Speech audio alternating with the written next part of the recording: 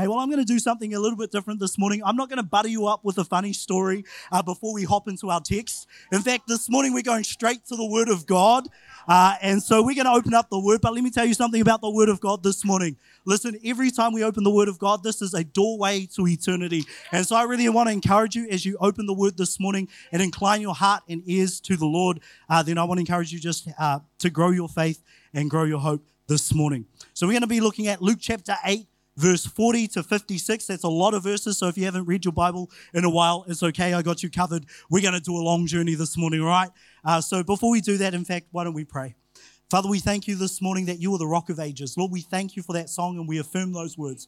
Lord, you're the God of David, you're the God of Moses, you're the God of Isaac, you're the God of Mary, and Lord, this morning, you're the God of your people. And so this morning we come, bended on humble knees, and we say, Lord, would you have the honor, would you have the praise, and would you have all the glory in Jesus' mighty name? And everyone said, Amen. Amen. Awesome. Well, if you got your Bibles, you can go ahead and grab that, or you can follow along on the screen. Luke chapter 8, verse 40 to 56, it says this. Now, when Jesus returned, a crowd welcomed him, for they were all expecting him. Then a man named Jairus, a synagogue leader, came and fell at Jesus' feet, pleading with him to come to his house, because his only daughter, a girl about 12 years old, was dying. As Jesus was on his way, the crowds almost crushed him, and a woman was there who had been subject to bleeding for 12 years, but no one could heal her. She came up behind Jesus and touched the edge of his cloak, and immediately her bleeding stopped. Who touched me? Jesus asked. When they all denied it, Peter said, Master, the people are crowding and pressing against you. What do you mean, who touched you? Jesus said, someone touched me, for I felt the power go out from me. Then the woman, seeing that she could not go unnoticed, came trembling and fell at his feet. In the presence of all the people, she told them why she had touched him and how she had been instantly healed. Then he said to her, daughter, your faith has healed you. Go in peace. Verse 49, while Jesus was still speaking, someone came from the house of Jairus, the synagogue leader. Your daughter is dead. Don't bother the teacher anymore. Hearing this, Jesus said to Jairus, don't be afraid. Just believe and she'll be healed.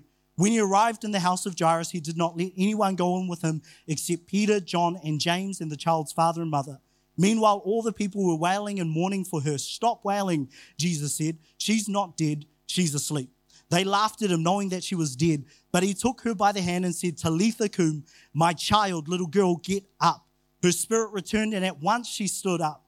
Then Jesus told them to give her something to eat. Her parents were astonished, but he ordered them not to tell anyone what had happened. God bless the reading of his word this morning. You know, my daughter and I, my little daughter, she's about 4 years old. She's the cutest little thing. We love this story. In fact, we were looking through the Bible one time and she found this story. In fact, my favorite story is the woman with the issue of blood. Her favorite story is the story of Jairus and the daughter. And in fact, we got so invested into the story one night at Bible time, at story time, that she got so invested in, okay, I've got to confess, this was not initiated by me. You know I'm crazy Costal, but my child's like crazier Costal. She's Pentecostal to the core. She grabbed her teddy bears, she started lining them up on her bed, and she goes, Daddy, I'm going to pray like Jesus prayed. And so she goes along and she says, in the name of Jesus, little teddy bear, get up. And she went along the line, she started praying for them. In fact, she got a bit too crazy. She started whacking them really hard. And then we had a healing service. She was praying for them to get healed. Some of them came up speaking in new tongues. Other of them came up speaking in strange voices. And no word of a lie, she learned this herself. She goes, come out in the name of Jesus. We were so invested in the story. We loved it. We were laughing so hard. And we were just enjoying God's word together. We were enjoying the presence of God. But all of a sudden, the most subtlest thing came out of her precious little mouth. Something that cut me to the core. She said, Daddy, it's my turn. I'll be the little girl who dies and you be the dad. It cut me to the core. How many people know that truth is palatable until it becomes relatable? See, we were so invested in this story. We began to read through the story, and in fact, what I want to tell you this morning is, as I went back to the word, as I went back to the story, I'd found myself in the place of Jairus. In fact, I found myself experiencing the emotions and the weight of his story. I found myself in the place of a dad, believing Jesus for a miracle for his little girl. And I want to give you the title of the message this morning. The title of my message is Barriers to Faith. Everyone say barriers to faith. Barriers to faith. See, as I journeyed through Jairus' story, what I was confronted by in his journey was many barriers he faced. Barriers, in fact, which if he had allowed it to, would have hindered him, would have deterred him, would have crippled him, would have hindered him from his faith in God and seeing this miracle take place. In fact, this morning I want to say to you that Jairus overcame obstacles and barriers to his faith that we all face when it comes to faith in God, that we all face when it comes to trusting in God. See, the first barrier I see when Jairus is confronted, he is confronted with the barrier of position. See, verse 42 tells us that Jairus is a synagogue leader. In other words, he's a man of reputation, he's a man of stature, and he's a man of influence. If anything, this man needs to uphold his reputation. He has a title to preserve and a view of others to maintain. His position means that he can't afford to slip up. He can't afford to be seen near or even with Jesus, let alone in this moment being seen pleading at the feet of Jesus. See, what Jairus truly faces when he came to that position, the barrier of position, is one we all face. It's the wrestle against pride.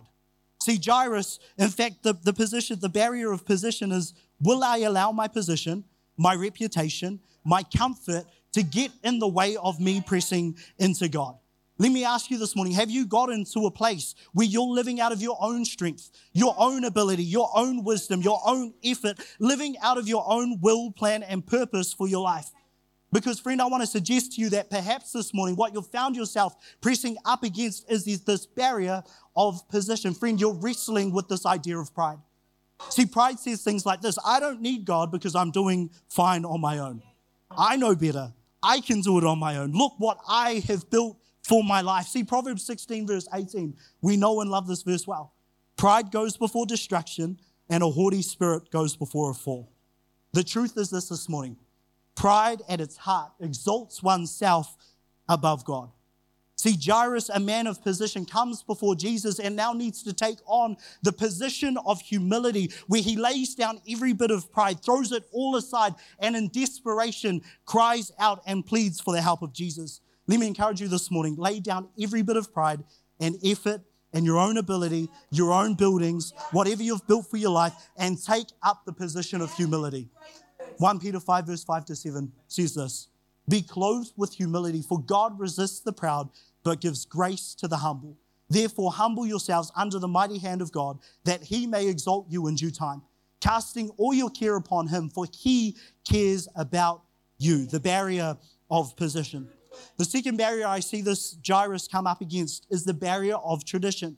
See, what you got to understand is culturally, traditionally, and more so for this man who is a synagogue leader, he comes against the barrier of tradition. So you got to understand that you do not bow in this society. You do not bow your knee before any but God.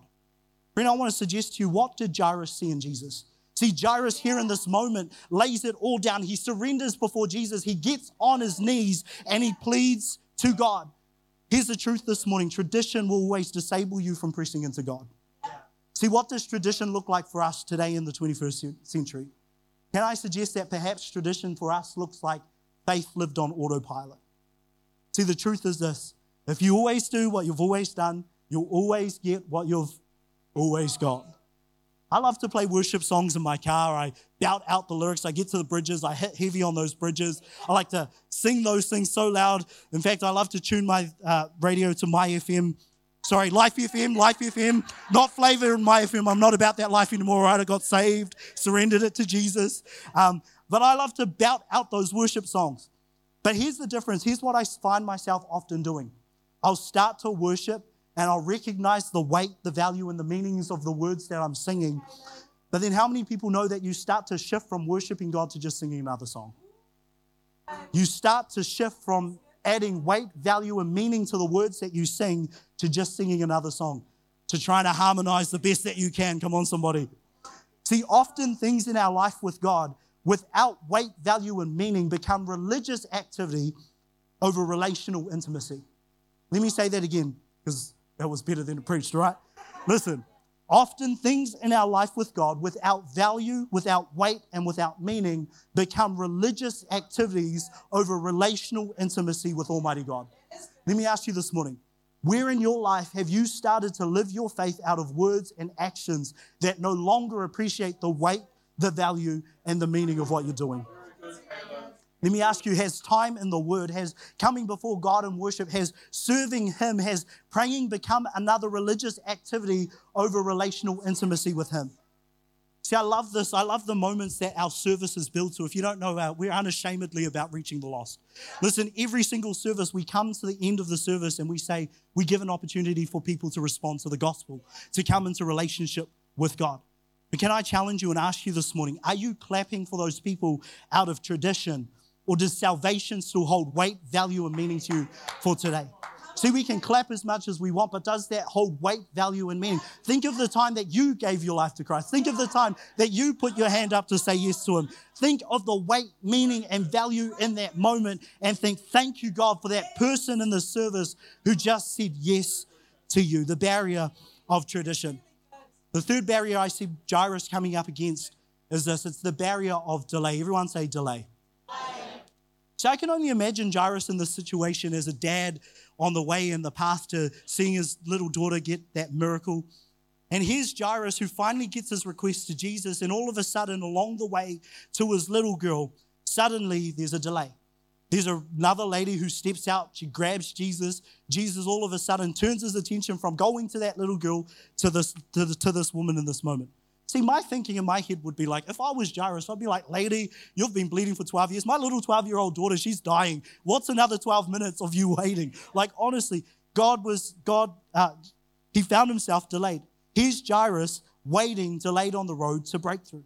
See, I bet every single one of us this morning can relate and are familiar with delays in life.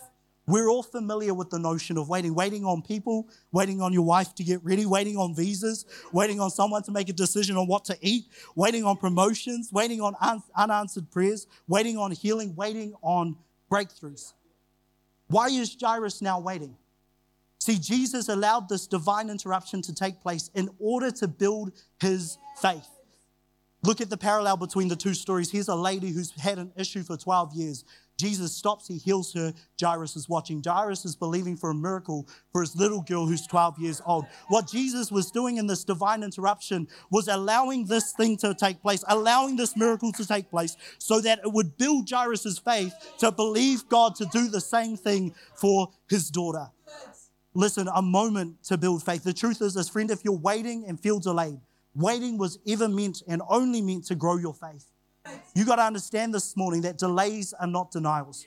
See, understand that your faith isn't built on outcomes. Friend, your faith is built on a faithful God. If he promised it, friend, you got to believe that he's faithful to fulfill it. See, God will bring things to pass in his perfect timing. He's a God who hears, he's a God who speaks, and he is a God who responds at the right time. The barrier of delay. The fourth barrier that I see Jairus come against is the barrier of death. See, in verse 49, it says this, while Jesus was still speaking, someone came from the house of Jairus, the synagogue leader, and said, your daughter's dead. Don't bother the teacher anymore. Can I ask somebody in the room this morning, maybe you've held a dream, maybe you've held a vision, a hope, or an expectation. Once it was alive and you were in full pursuit of it, but now that dream, that hope, and that expectation feels prematurely dead in its pursuit. See, I want to remind you this morning, John 11, verse 25, Jesus said, I am the resurrection and the life. He who believes in me, though he may die, he shall live. Friend, you got to understand this morning that Jesus is the resurrection and the life. Wherever you experience death, friend, God wants you to experience his resurrection and his life. Friend, where you may have seen an end to something, God sees a new beginning. Where you may have seen an end to the road, God sees a new journey ahead. Where you thought the dream had died, come on somebody, God says, I'm breathing new life onto it. For I am the way, the truth, and the life. I am the resurrection and the life. See, God is saying to us, friend, will you trust me? Will you allow my perfect will to be established in your life?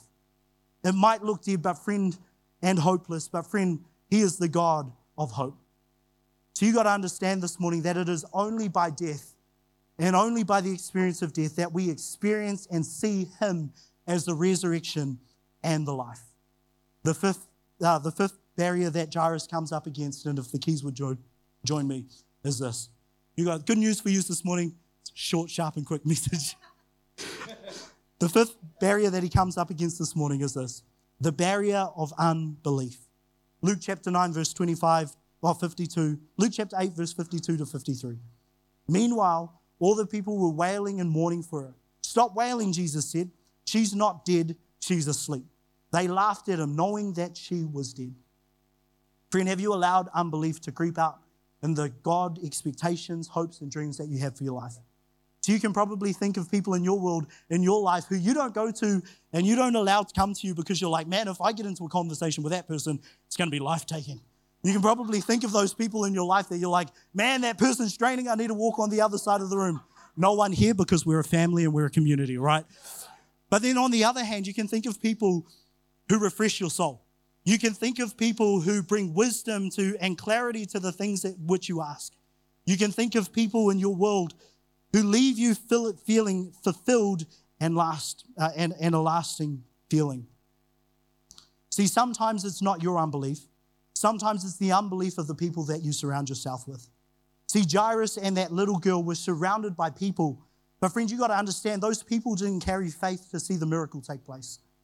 Let me ask you this morning, are there people in your world that are holding you back from stepping into what God is calling you to do? See, here's the challenge for all of us, as it was for these people. Which one are we? Are you a carrier or are you a barrier? Are you a carrier of faith this morning, or are you a carrier of a barrier of unbelief? Friend, when people come to bring their God-given dreams and destinies and purposes before you, do you build them up and encourage them, or do you tear them down and bring them down? Friend, are you a carrier or are you a barrier? Are you life-giving or are you life-exhausting? I love this verse. It tells us about the faithfulness of our God. 2 Timothy 2 verse 13 says this: if we are faithless, God remains faithful, because he cannot deny who he is. He cannot deny himself. Friend, how do we grow a big faith this morning? By understanding that our faith is in a big God. See, at every turn and every turn of Jairus' story, he faced barriers. He faced the barrier of position. He faced the barrier of tradition. He faced delay. He faced death, and he faced unbelief. How many people know that he could have given up? Every barrier he could have given up and said, no, I'm not going to press through. But what do we see? We see him with the miracle inside. We see him believing God for breakthrough. We see him pressing through and keeping the faith. Friend, let me tell you, on the other side of what we're journeying through is eternity. Let me encourage you, on our pursuit of eternity, don't lose faith. Keep believing. Know the one that walks with you. Friend, the only reason why Jairus was able to walk through these barriers was because Jesus walked with him every step of the way. Don't lose heart. Keep believing. Come on, I believe that's for somebody this morning. Don't lose heart. Keep believing. Keep the faith. Jesus walks with you. I'll finish with this. So I had to ask the question, if Jairus' daughter was really dead, then why does Jesus say that this little girl was only sleeping? And in fact, the answer is found in what Jesus does next. See, Jesus sits down beside the girl. He takes her by the hand and he says, little girl, wake up. In fact, in the Aramaic, in the original language, he says, Talitha kum, Talitha kumi. Talitha means little girl, but it doesn't truly give us a representation of what Jesus is saying. See, Talitha is a word of intimacy, a diminutive endearment, as if a mother speaking to her child. What he's saying is, my sweetie, my honey, my darling. Kumi, better translated, means arise. See, what Jesus is doing is what a child's parent would do on a sunny morning. He sits down, he takes her by the hand, and he says, Talitha kum, honey, my sweetie, my darling, it's time to get up. And she does. Can I prophesy this morning? It's time to get up. Come on, somebody, sons and daughters of the Most High, it's time to get up in the name of Jesus. And friend, as you believe God at his word, you'll rise up. Come on, you'll rise up on wings of eagles. You'll run and you'll not grow tired. You'll walk and you'll not grow weary. Talitha kum, sons and daughters, it is time to rise up in the name of Jesus. See, Jesus in this encounter and by his action is saying this. Friend, what he's saying is, if I have you by the hand, death itself is nothing but sleep. Sweetie, darling, honey, it's time to get up. If I have you by the hand, death is nothing but sleep. See, Jesus in this moment is displaying both his power and authority over death. But more than that, he shows us his heart, his grace, his care, his compassion, his empathy, and his grace towards this little girl. But friend, he shows that towards us, his children, his sons and his daughters this morning. If Jesus has you by the hand, death itself is nothing but sleep. With every head bowed and every eye closed this morning. Hallelujah. Father, I want to pray for you guys this morning. If you've come up against the opposition of barriers of faith, friend, perhaps for you it's the barrier of position, tradition, delay, death, and unbelief. Friend, I'm just going to declare this over you. Talitha kum, sons and daughters, it's time to get up. Father, where we've come into opposition of these barriers, Lord, we remember you, the one who was, the one who is, and the one who is still to come. God, as we read this word and we read this memory of the thing which you did, the miracle which took place, God, we have faith and belief that you would do it again in us, oh God. Lord, I pray that there's people in this room, God, who are on the fringe of giving up. Lord, I declare over them that they would not give up, that they would not stop believing, that they would hold true to the faith which you've called them to, oh God. Lord, I pray in Jesus' name, Lord, that they would remember that to the very end, you never leave us, you never forsake us. Lord, you're walking in step with us every single day in Jesus' name. So God, I pray, help us in our belief. Grow us in our faith, we pray in Jesus' name. Still with every head bowed and every eye closed. Friend, as I said, we never like to finish without giving you an opportunity to come into relationship with God. We never like to finish without giving you that option to say yes to Jesus. Friend, if anything, throughout this service, this is the main thing that we've been building to. Perhaps this morning you don't know Jesus and you want to know him. Perhaps this morning you want to come into that relationship with God. Friend, maybe you once knew him, but you know that you've walked away from him and your life doesn't reflect the relationship that you were created for. See, the truth is this morning. You were created for life and life in abundance. You were created on purpose and for a purpose. Friend, you were created for relationship with God. But the reason we don't experience these things is because of this word called sin. Sin is this. Sin is to go about life on our own way. Sin is to choose our way above God's way. In fact, the Bible says that the penalty of sin, the penalty that we deserved, is death. Friends, you and I were dead in our sin. But our gracious and loving Father, he didn't want to leave us in that place. So what did he do? He sent his son who walked holy and blamelessly to a cross. He took the penalty that you and I deserved, death and death on a cross. Friend, and to his last breath, he was thinking of you and I. So this morning, I want to invite you. Come on, the Bible says that if you believe in your heart and confess with your mouth that he's Lord, you'll be saved. And so here's what I'm going to do. I'm going to count down from 3. And if that's you, if you're saying, I want to come into a relationship with God, I want to say yes to him this morning, all you need to do is lift up your hand and I'd love to include you in a prayer. So here we go. 3, God loves you. He has a purpose, a call, a destiny, a design for your life. Friend, you're no accident this morning. 2, the Lord is speaking and knocking, standing at the door of your heart, saying, would you let me in? 1, friend, if that's you this morning, if you want to be included in this prayer, would you mind just giving me a little wave? You can lift up your hand nice and high so that I know who it is that I'm praying for this morning. Awesome. Well, we're going to pray this prayer together. Church, as Pastor John likes to say, this prayer doesn't save you, Jesus saves you. So would you repeat this after me? Everyone say, Dear Lord Jesus, I confess I'm a sinner in need of a Savior. Today, I turn from sin and turn to you. I give you my life, holding nothing back.